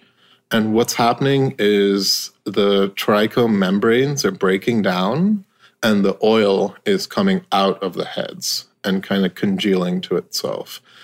And the higher the grade, the less you kind of need to press it. The more oil content is. Yeah, the more oil content there already is. But also we're decarbing. So decarbing is making the THC more bioavailable. So I feel like you get like a little bit of a stonier high. As well as when you're pressing, you're also releasing all those volatile monoterpenes. So it's getting rid of kind of that fresh flavor, which is funny because like that's what all the fresh frozen guys are trying to preserve. I'm actually trying to like get rid of. So it helps with the development of all those like jammy caramelized flavors. It's almost like a steak, like when you have a Maillard reaction, which is like the changing of sugars and caramelization. So we're kind of doing that to the hash for the flavor. Like you said, you're looking for a certain type of profile coming from that. So once you put it on the press and you've got it kind of, depending on the grade, got it kind of heated up, are you then going in and doing the pressing, like kind of Frenchy style? Or? Yeah, I mean, we're massaging the hash, and we have a double plate system, so it's almost like a huge rosin press. And, we're not putting enough pressure on the hash to actually cause the oil to completely separate from the plant material, but just enough pressure and heat to have the oil break up and kind of, congeal to itself. Right. And then once you get it to that point, what happens? Well, we'll keep pressing until it's the desired consistency, and then we like make them into little snakes, and then we take off 1 gram at a time and then roll them into balls. At what point do you decide if any of your product becomes rosin? So I like to take a little bit out of the first pull of a lot of different hash that we make, and I do a test press on it. And the reason I'm doing that is so, one, I want to understand the hash by melting it with a lighter on my hand. But when you rosin something, you get some hard data. So I know if we're like pressing for 100 seconds or however many seconds at a certain temperature, monitoring those yields tell me how much oil is present in that hash. And then, depending on the color of the rosin too, I can kind of see like, did we mess up and wash too long because the rosin's coming out super dark? So through that process, I'm rosining for analysis rather than to put out a product. But when we find something that's like super beautiful and yellow and just delicious, I'll be like, okay, let's launch a little bit of rosin. And it's always like a hard decision too, because it means the hash is really good. So like, I really want to temple ball it too, but I know like I want other people to experience it as well. So it's always this fight in between like, should we rosin it? Should we temple ball it? So do you feel the type of person who's buying the rosin and the temple ball are different? Yeah, definitely. Different people. Is that why you're saying you want them to try it almost? So do you feel like the people, or maybe your data tells you this, that have tried your rosin will try your temple balls or vice versa? I don't think so. I think dabbers are going to dab. And then if you're chazzing the banger, like they're just not going to want to dab that hash. Right. And I think hash smokers, I don't really meet many hash smokers that also dab, that are smoking like spliffs or like topping things or smoking out of a 3-hole, so I feel like they're very different consumers. Yeah, it's either one way or another. Yeah, so when I make something really beautiful, I want to like have people experience it. And then we've taken it to a completely other level too. So we make infused pre-rolls, and most people for their infused pre-rolls will put in like stuff that didn't melt, but we exclusively put in stuff that either we would press into rosin or that would be temple ball into our infused pre-rolls. So your blue box, essentially. Our red box. Yeah. The red box is also a melt. Yeah. The red box is also melt. Blue is designated for like a super cool regenerative farm that like we did whole plant with. Right. So, but we get melt out of trim too. So like now there's like a fight between the pre-rolls and the rosin and the tempo ball. Which product is going to use this like beautiful hash. And the pre-roll's super cool because we can expose hash to people that wouldn't like normally try hash. Right. And it's extra cool because we're exposing them to like a higher quality of hash. So like their impression of hash isn't like, oh, this is super scratchy. It's like, oh, this is really smooth and I'm getting really baked. And what about the flour that goes in there? The flour we're sourcing, I love doing the same flour with the same hash. Or we're doing intentional blends. So like recently we did like a wedding cake with a straw nana hash and taking like a deep kind of like super strong wedding cake flour that doesn't have much flavor. Well, it has like a gassy wedding cake sweet kind of flavor, but it's not like a pronounced fruit flavor. And then mixing a fruit flavor in provides like a really fun smoke for people. Have those been popular? Yeah, I think they are popular. They're definitely like not the biggest part of our business. And then also just on the California rec market, there's so many infused pre-rolls. I mean, the shops are inundated with infused pre-rolls. And the consumer, it seems like in the infused pre-roll game, like most of the consumers are doing that calculation. How little can I spend on this joint? And what is that THC? So you have a lot of people that are taking trim, grinding it up, mixing in distillate, and then covering it with really low quality keef. And then that's what's been selling the most. Yeah, I could see that. And I mean, or taking like, they're adding terps to it. Are these cannabis terps, you believe, or? I don't know. Some of them are, some of them aren't. Like I've seen stuff that like, I've seen stuff like I haven't smoked it, but I've smelt it and it smells like Sour Punch candy. Like, I don't think that's a cannabis terp, but people are loving it. Yeah, it's interesting. And like we've talked about in this interview and other ways, like the education and people kind of educating themselves more is going to make things interesting going forward. Yeah, it's just going to take a long time. But I mean, it's people like you who are like doing these podcasts and like really taking the time to sit down with a bunch of hash makers and understand quality and putting in the work of education. Like stuff like this is what's going to make the difference for when the hopefully it will. Yeah, I mean, that's why I'm super happy you're putting in the time. Yeah, and I mean, you know, everybody who listens and I've told you this and tell everybody this, it's a blast for me to do. So, you know, I'm in a weird position now to be able to talk to a bunch of hash makers. And yeah, you're living the dream. Kind of, yeah. I've been up in Humboldt this whole week and like I said, got to go to your lab and see a few other processors' labs. So you pressed your first rosin ever? I pressed my first rosin. Shout out to Craig. We pressed some of the, I don't know what they're calling that now, Nigerian haze Purple Punch cross. But. Yeah, I mean, that's another thing. That strain is called Wakanda, and that's a Disney trademark. And, like, it's crazy. There's so many cease and desists going out from normal industry to the cannabis space because breeders are not being careful or companies are not being careful on how they're marketing. It was not something, I guess, they had to be concerned with in the past. Yeah. Yeah, so... Garanimals, I heard, sent out quite a few. Yeah, but I got that cease and desist too for Granimals.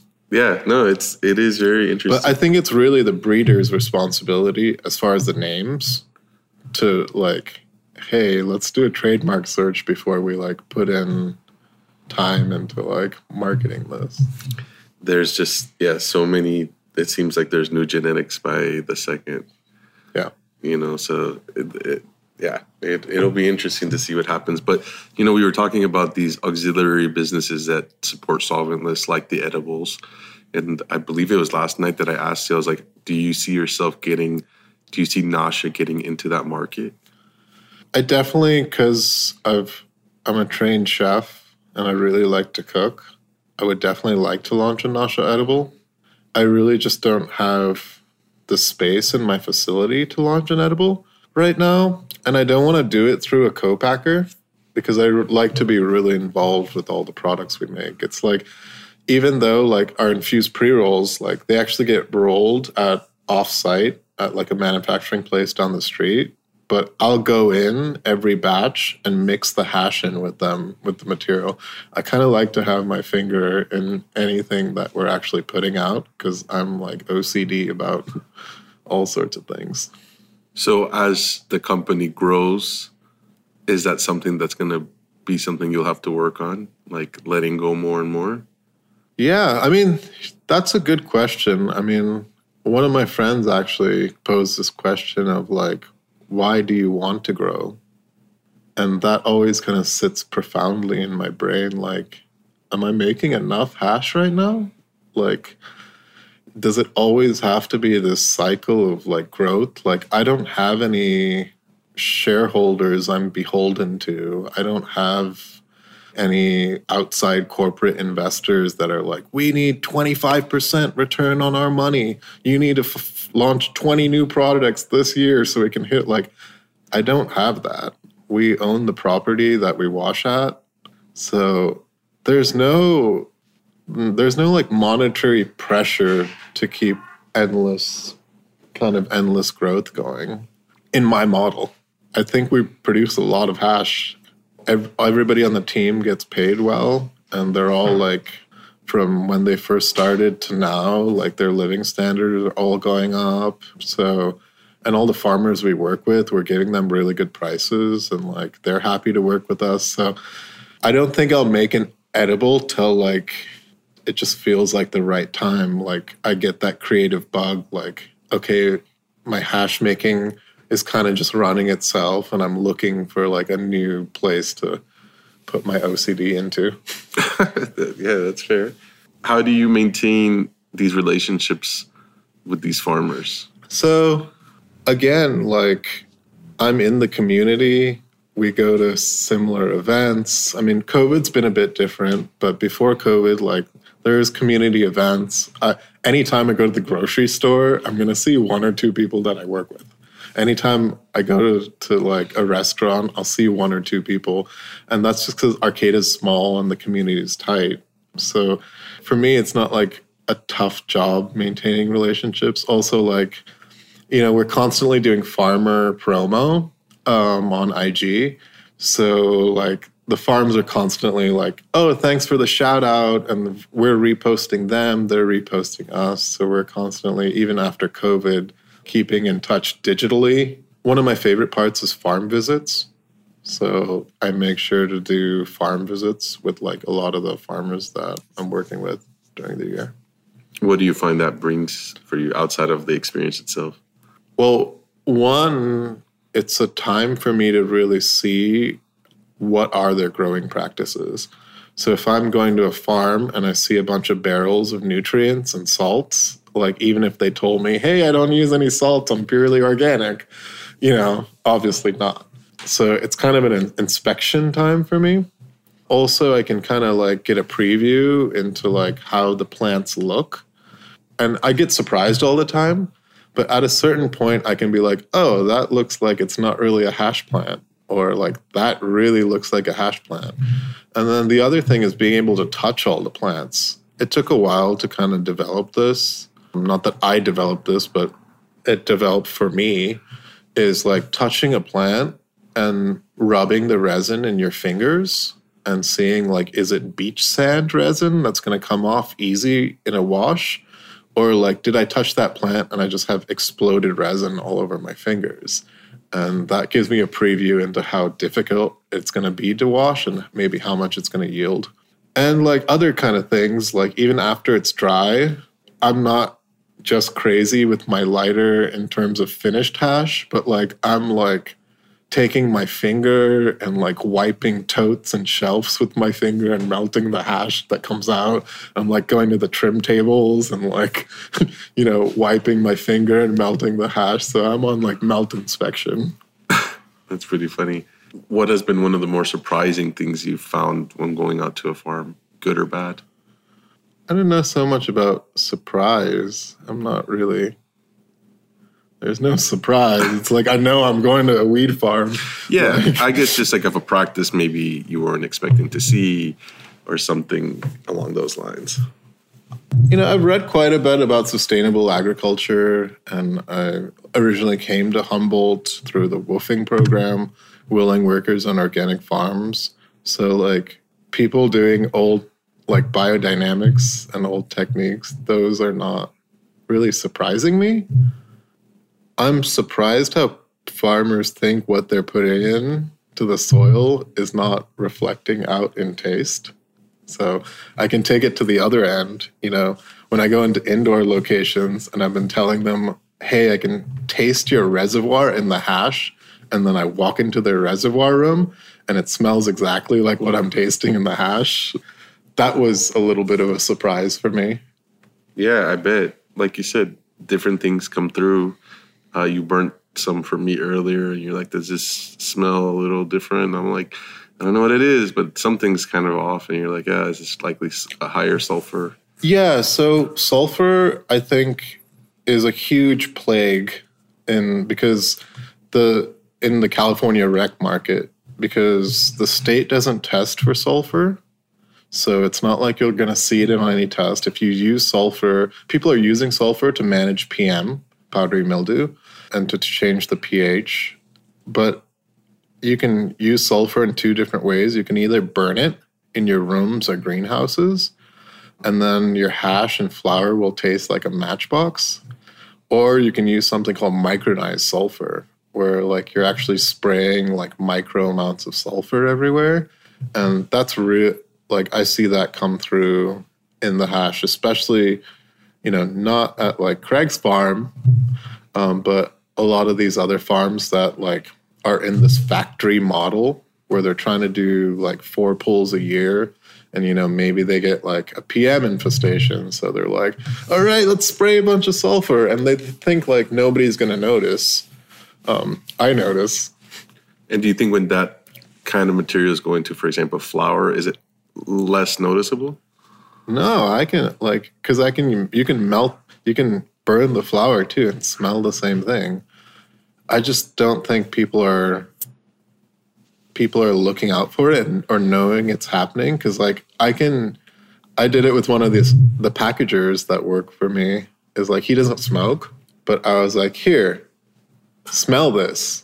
And then, yeah, it smells off. I'm like, does it smell like rubber tires or Matchbox? He's like, that's totally what it smells like.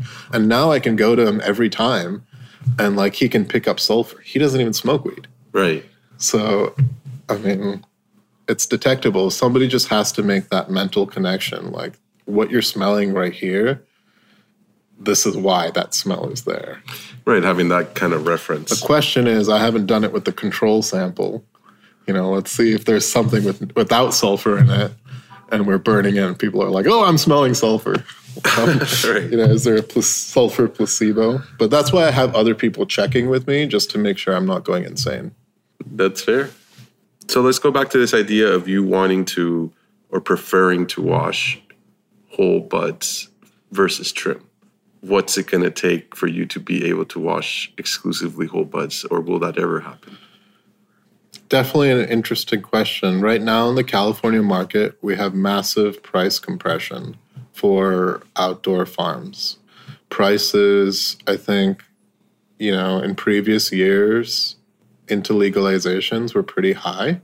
So it's hard to tell a flower farmer like, hey, I'm going to give you a few $100s for this when they can make like $1,000. I'm turning it into flour. But right now there's huge price compression. I mean, I just heard like light depths are going for $500 a pound, like fully trimmed with the tax. And that means like $350 to the farmer. And can you imagine if they spent $150 to trim that. I mean, they're at $200 to grow. Like, that's a huge change from 2005, $3,000 a pound. So it's kind of a double-edged sword because I want to wash whole flour, but I also don't want to see farmers getting like $100, $200 a pound for their stuff. I mean, I think tax reform is really important because, like, where's all that extra money going? I mean, it's going to the state. And it's funny, I just saw them launch like a grant program. They want to give $100 million of business grants out. I'm like, how about you just not tax everyone and we'll give ourselves the grant money? Right. So yeah, I mean, it's a double-edged sword. The other issue is like, okay, there's price compression. So it's going to cause all these small legacy cultivators to maybe want to shut down. And then I won't have like this beautiful regenerative cannabis to source from. So now, like, am I sourcing from mega greenhouses in Salinas? And is the resin quality going to be the same? So even if it's whole flower, it might be like salt-fed greenhouse whole flower. So I would definitely rather wash like high-quality resin from trim that came from a farm that's doing it right than wash whole flower from a farm that's not doing it right. Yeah, that was part of my question, you know. So, I mean, I'm just observing. I'm here observing. I know there's certain models which I feel will succeed. And that's models where you have like a geographical advantage. So if you're able to dry farm and tractor till, but still remain organic and do it on 5 or 10 acres, hopefully that's where I'm sourcing from in the future, of people that do it right. And, you know, one farm in particular that I'm thinking of, they're not only a cannabis farm, but they're an organic agriculture farm. They produce tomatoes, figs, pears. So when they're looking at it, it's like, okay, for our tomatoes and peaches, you know, we're getting like $12 a pound. You know, we're getting $100 a pound with cannabis. It's still not a bad deal. There's all sorts of metric and compliance costs and insurance involved that obviously like bring that number. So maybe they should just keep growing tomatoes. It's a pain in the ass to do all that, but hopefully like they go through. And then, I mean, there's going to be like another, I mean, when I start hearing about the numbers in like the Midwest, 400 acres and 200 acres, I'm just like, whoa. So like it's eventually going to be treated like an agricultural crop. I just don't want to be washing stuff that was treated like an agricultural crop and sprayed with a bunch of pesticides, and Monsanto came up with that genetic. And they lobbied to get their one pesticide approved through this cannabis system that they're going to come up with. So hopefully it doesn't get there. Yeah, the other option is I go back to India and I'm washing stuff from the hills in India. Yeah, no, that's what, and you actually did tell me you washed up there. I think it was like maybe relative or something brought some bags down. Oh no, that was ridiculous. I was in the mountains like washing my own jars, but I'm like, let's do ice water hash, and there's no road to get there, so we brought ice from on a donkey to this village, and like they're looking at me like washing bags and pulling bags, and then in the end I got like, you know, like these 10-20 grams, and then they're like, you're crazy, we could just walk up, rub these plants, like no donkey, no ice, like so yeah, I did wash there. There's actually now I've heard there's pretty big kind of, they're not really facilities, but like pretty big outfits in the mountains in India pumping out a lot of ice water hash. Interesting. And I mean, they're blasting too. Like people are buying butane and running it through pipes. People are doing ethanol up there. I haven't been there in years, so it would be interesting to go back and kind of see where it's at. But one of my dreams would be to have like a hash factory in Parvati Valley in India, be able to export around the world. Yeah, that would be cool. Like you said earlier, we'll see how a lot of those things play out. I think it's kind of an unpredictable story.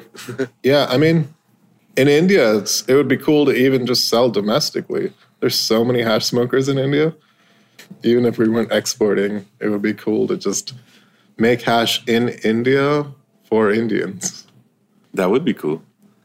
Well, Barron, I appreciate you hanging out with me. We'll start winding it down now, and I'll just go down the line and ask you some questions all over the place. Oh, are these the standard exit question? What's your favorite strain? Not yet. Not yet. We're almost there. Okay. What do you see in the future for Nasha? I don't know. The future looks blurry. I really don't know. I'm just kind of living in the present with all my consciousness about like climate change and the environment. This has been a really hard year. A lot of farms that I work with have had either burnt down completely or have had fires really close. I mean, is the forest going to burn down every single year? Are water levels going to rise? So I don't know. I'm trying to just do the best I can in the present.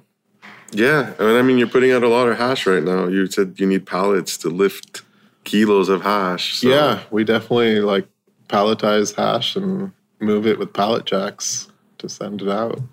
No, that's cool. Yeah, I'm like I said, I keep saying this. It'll be interesting to see how things turn. Yeah, I mean the market's limited. We have a pretty big market share of the California market, of the California hash market, and I don't really seeing it increase too much. I don't think too many people. There's not like a rapid increase of people smoking the kind of hash that I'm making. There's kind of like, I feel like there's like a core group of California smokers. So yeah, right now we're just kind of just doing what we do. Cool. In the future, I'm only going to do fresh frozen, whole plant 104.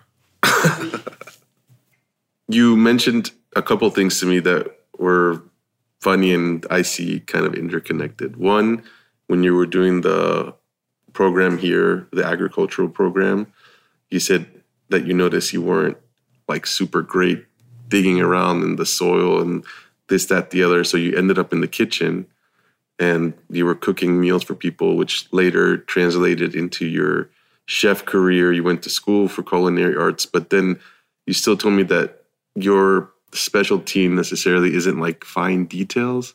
It's more kind of a bigger picture. And so do you feel like that influences your hash philosophy, hash making? Oh, yeah, definitely.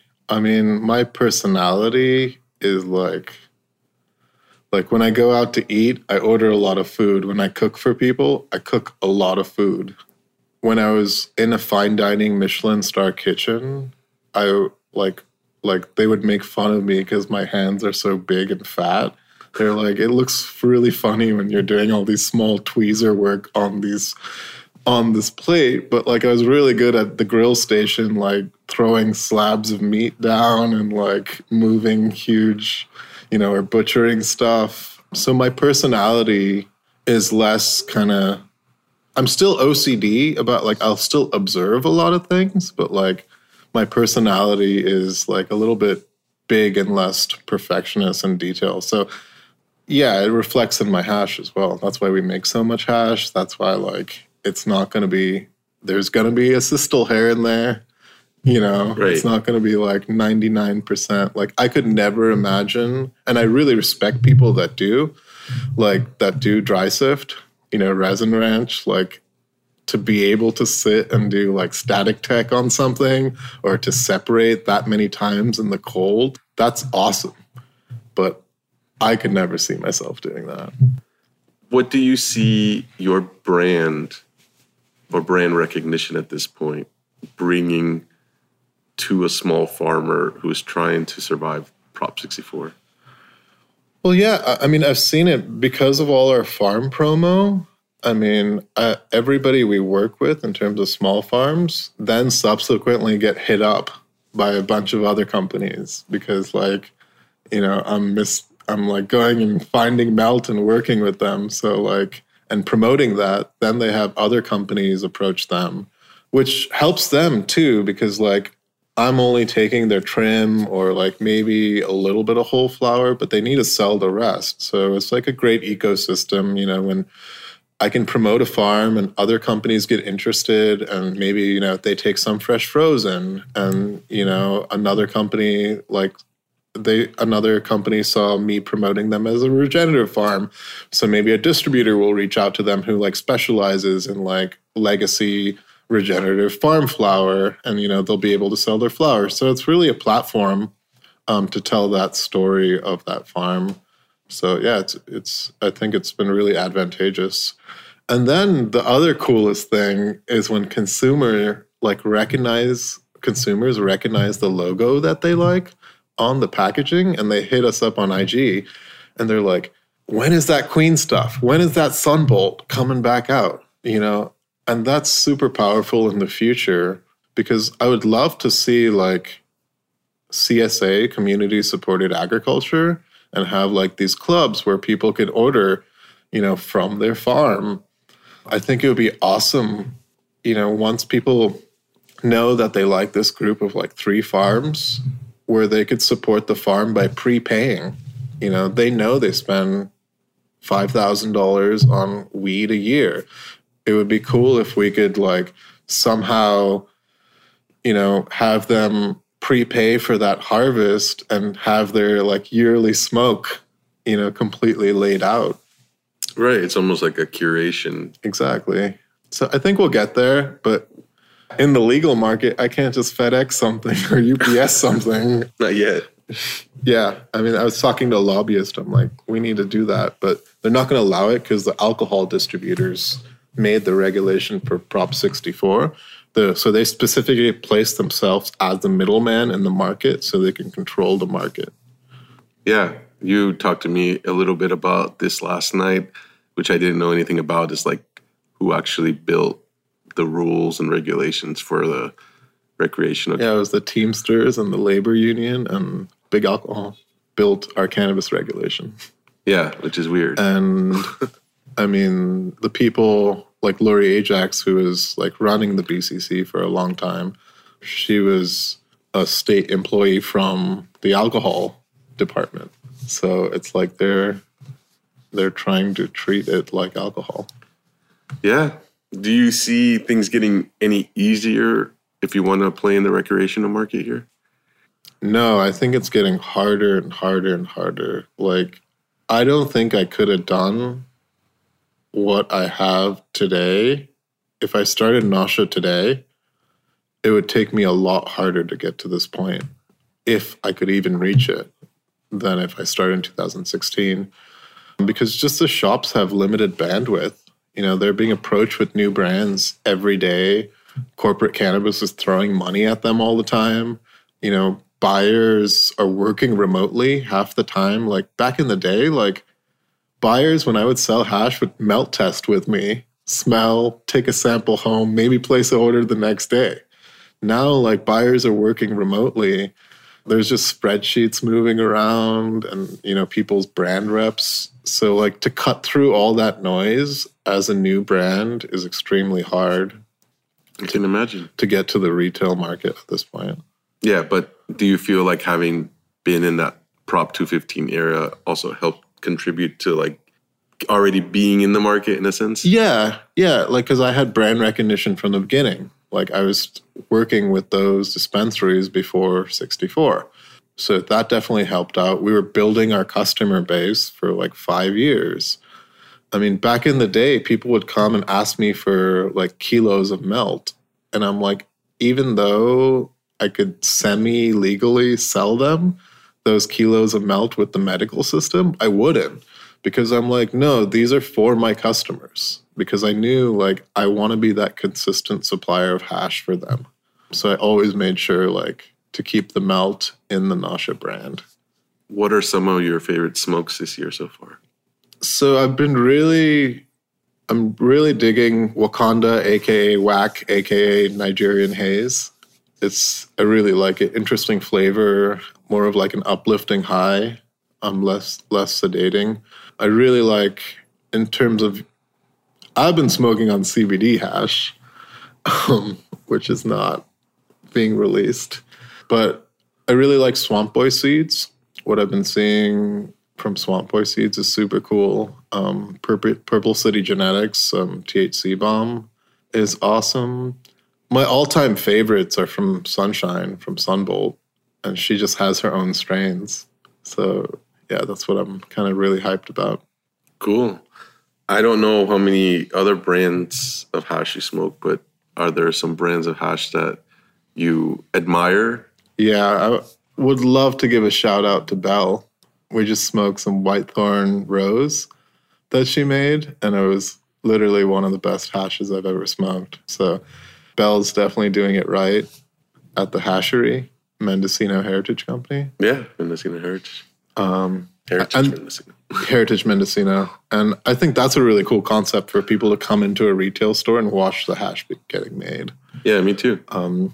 But I think Temple Balls are really like a small amount of what they do there. I think they're putting out like a lot more rosin. Right. And it's looking super fire. I've never actually tried it because I don't really dab. But yeah, that shows you kind of the limited options I have if I want to smoke like a Temple Ball or some pressed old school. There's not very many. How many other companies are in this sector? Well, I just saw Talking Trees. They just like launched a Temple Ball randomly. So there's Talking Trees. Pressed hash, not really. Like I think there's Axiom Hash, and they're doing some press stuff. It seems like a lot of the people that are doing press stuff are now moving into hash wraps. I'm seeing a lot of like hash wraps come on the market where it's like hash and a flower. Yeah. I mean, Frenchie, like obviously immense respect for Frenchie and the hash that he's made and the contribution he's made to the community in terms of education. He was definitely a mentor of mine. Yeah, I know you brought him up. We haven't talked a lot about him, but I know you guys used to hang out a decent amount, and you met him actually, I believe, before you came up and like really started doing Nasha. Yeah, I met him at an NCIA event in Oakland in 2015, and he kind of gave me like a hash education on the sidewalk in Oakland as we smoked spliffs. And I was there with a pen and paper and writing stuff down. And what I found unique about Frenchie was like, even though like market-wise, we could be seen as competitors, and people have told me like, oh, I know you don't agree with French. And I'm like, I don't know what you're talking about. Like he's my homie and my mentor, like more than anything. Like I could call him and ask him questions and have like, he would take the time to have a 1-hour conversation with me about all things hash randomly. That was like a super, I wouldn't say like I probably talked with him more on the phone than hung out with him. Yeah, I've seen you guys like in some videos together and some things. Yeah, I probably spent, and I mean, I think I didn't know like this was going to be the end, but about a year ago, he came up to Humboldt and he had kind of been looking for a place to wash hash, and I'm like, Frenchie, it would be an honor if like you came to my facility and you could run as much hash. And he was like, how much money do you want? I'm like, I don't want any money. It'd just be an honor to like have you like wash in the same space. But Frenchie was funny too. Sometimes I would meet him, like he would come to my infused dinners, like back in the 215 days, we would do like Michelin starred 9-course infused dinners. And he would always make it for those. And like sometimes he would be smoking like 160, just not like whole plant fresh frozen, like, wow, this yielded one, like it was like plant material 160, and that's what he would be smoking. But sometimes, he was old school like that. And I was like, Frenchie, why are you smoking this? He's like, well, I had to sell the melt to the customers and I got to smoke something. That's funny. I mean, that's, for me, that's cool because he was part of also like the old school kind of like Goa scene and going to India. Like there's a whole culture, which is not so present in America. It's like really small in America, but it's like huge in Europe. If you go to like these Goa Psytrance festivals, they're like, there's 100,000 people there. If you go to like a Psytrance festival in the US, like there might be 100 people there. So it's a small scene. So Frenchie was always kind of like that. We had that in common and that kind of connection. Yeah, that's cool. He was a cool guy. And, I think the community definitely will miss him, but he won't be forgotten. No, definitely not. A company that you admire that works in the cannabis sector, maybe even extraction, but a different model than yours. Did I say Heritage Mendocino? Yes. But since they do the Temple Balls, not partially? Like cultivators or? Could be cultivators, could be cultivator processors. like Craig from Alpenglow, East Mill Creek Farms is amazing. Sunshine, Crystal, who has Highwater Farm, Jane and Dan, who do dry farming. Like I have a lot of respect for farmers. As far as brands, like I don't really go to dispensaries and buy weed or hash, so I'm not really exposed to too many people like that. One person that I really admire too is like Tom, Solventless Mind. I think he's an amazing hash maker. He's in tune with the resin quite a bit. And yeah, he has his own ideas and he like stands up for his ideas. And I have a lot of respect for him. Cool, yeah. And you're rocking that Sasquatch of his in the lab. He sold me his old Sasquatch. I don't know if it's like if the temperatures are still right or calibrated on it. The platinum's kind of misaligned. But he actually did a whole like press tutorial for me before where I sat with him and like he showed me how he pressed. He really open with his knowledge.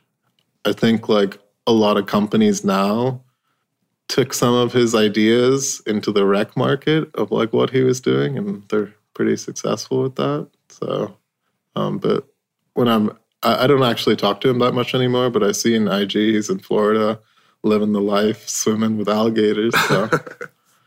No, good for him, man. Yeah, that's cool. Last question, Barron. If you could hear from someone on the podcast who hasn't been on in the hash world, who would it be? Frenchie. No. Who hasn't been on the podcast? I mean, you haven't interviewed Tom yet, right? I haven't spoken to Tom yet. Yeah, I would love to see Tom on the podcast. Cool. Yeah, he's one of the higher requested ones, and yeah, I've put in my request a few times. We'll see what happens, but yeah, I think that would be cool. He's a great personality. I wish I had better lists for this for you. I'm horrible. Hey, most people give me multiples, so I appreciate that. I'm horrible at this segment of the questions. No, I like I said, it's funny to me. You just from talking to you, getting to know you, you're like doing your own thing, and you're not really connected to like the scene or anything like that. I asked you at one point, like when you came back and we were doing culinary school, like, oh, how was hash changing? You're like, I don't know. I was just buying hash from the same farm that I was making hash from while I was smoking or while I was doing the, cooking thing. So, yeah, I mean, I've always been an outlier, kind of like the other. It might have something to do with like my mixed ethnicity, because I've never like fit in to like being completely white, or I've never fit into being completely Indian. So, it might have something to do with that, how I'm like, I've embraced my other alias and right. I just kind of like sit and do my own thing. No, I think it's cool, man. And again, I really appreciate you hanging out with me, and it's been nice to get to know you, and I appreciate dinner the other night, and shout out to Olia again. And for anyone who kept up with us this long and listened, I appreciate it, and we'll catch you next time. Cool, thank you. Thank you, Barron. Thank you for listening to the Hashish Inn. If you like the podcast, we'd love for you to subscribe, rate, and give us a review. Until next time.